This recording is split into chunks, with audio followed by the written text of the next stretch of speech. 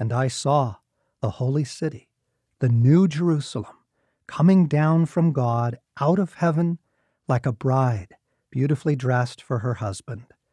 I heard a loud shout from the throne saying, "Look, God's home is now among his people. He will live with them, and they will be his people. God himself will be with them.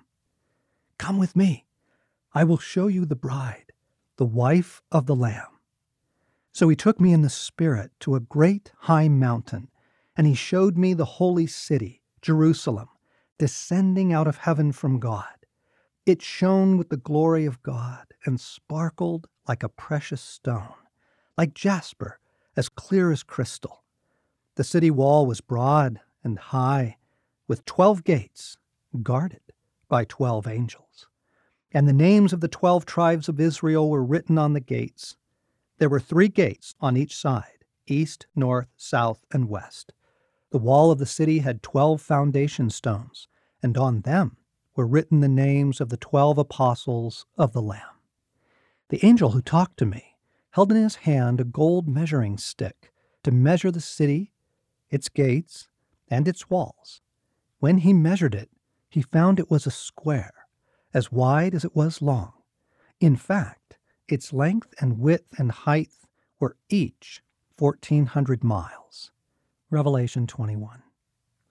A massive, stunning, glorious place whose presence allows us to think about the renewal of the arts and sciences, education, and the trades.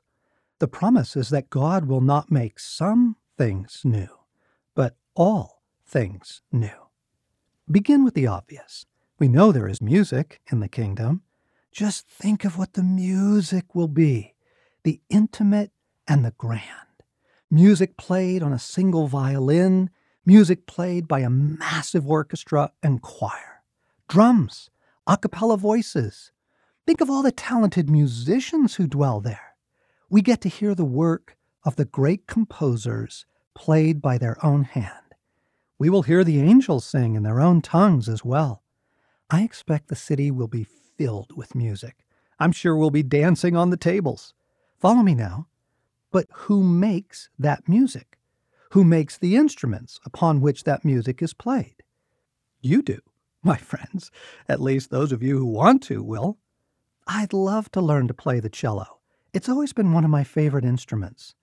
I'd love to let loose on some taiko drums, too. We're not just talking about organ and choir here, for all the ethnic music from around the world will dwell in that place, and joyful hearts will want to make music day and night. I wonder what instrument Jesus plays. I wonder what our Father's voice sounds like, how far it carries. You will hear your Father sing. Oh my, the thought of it brings me such happiness. And what of the trades?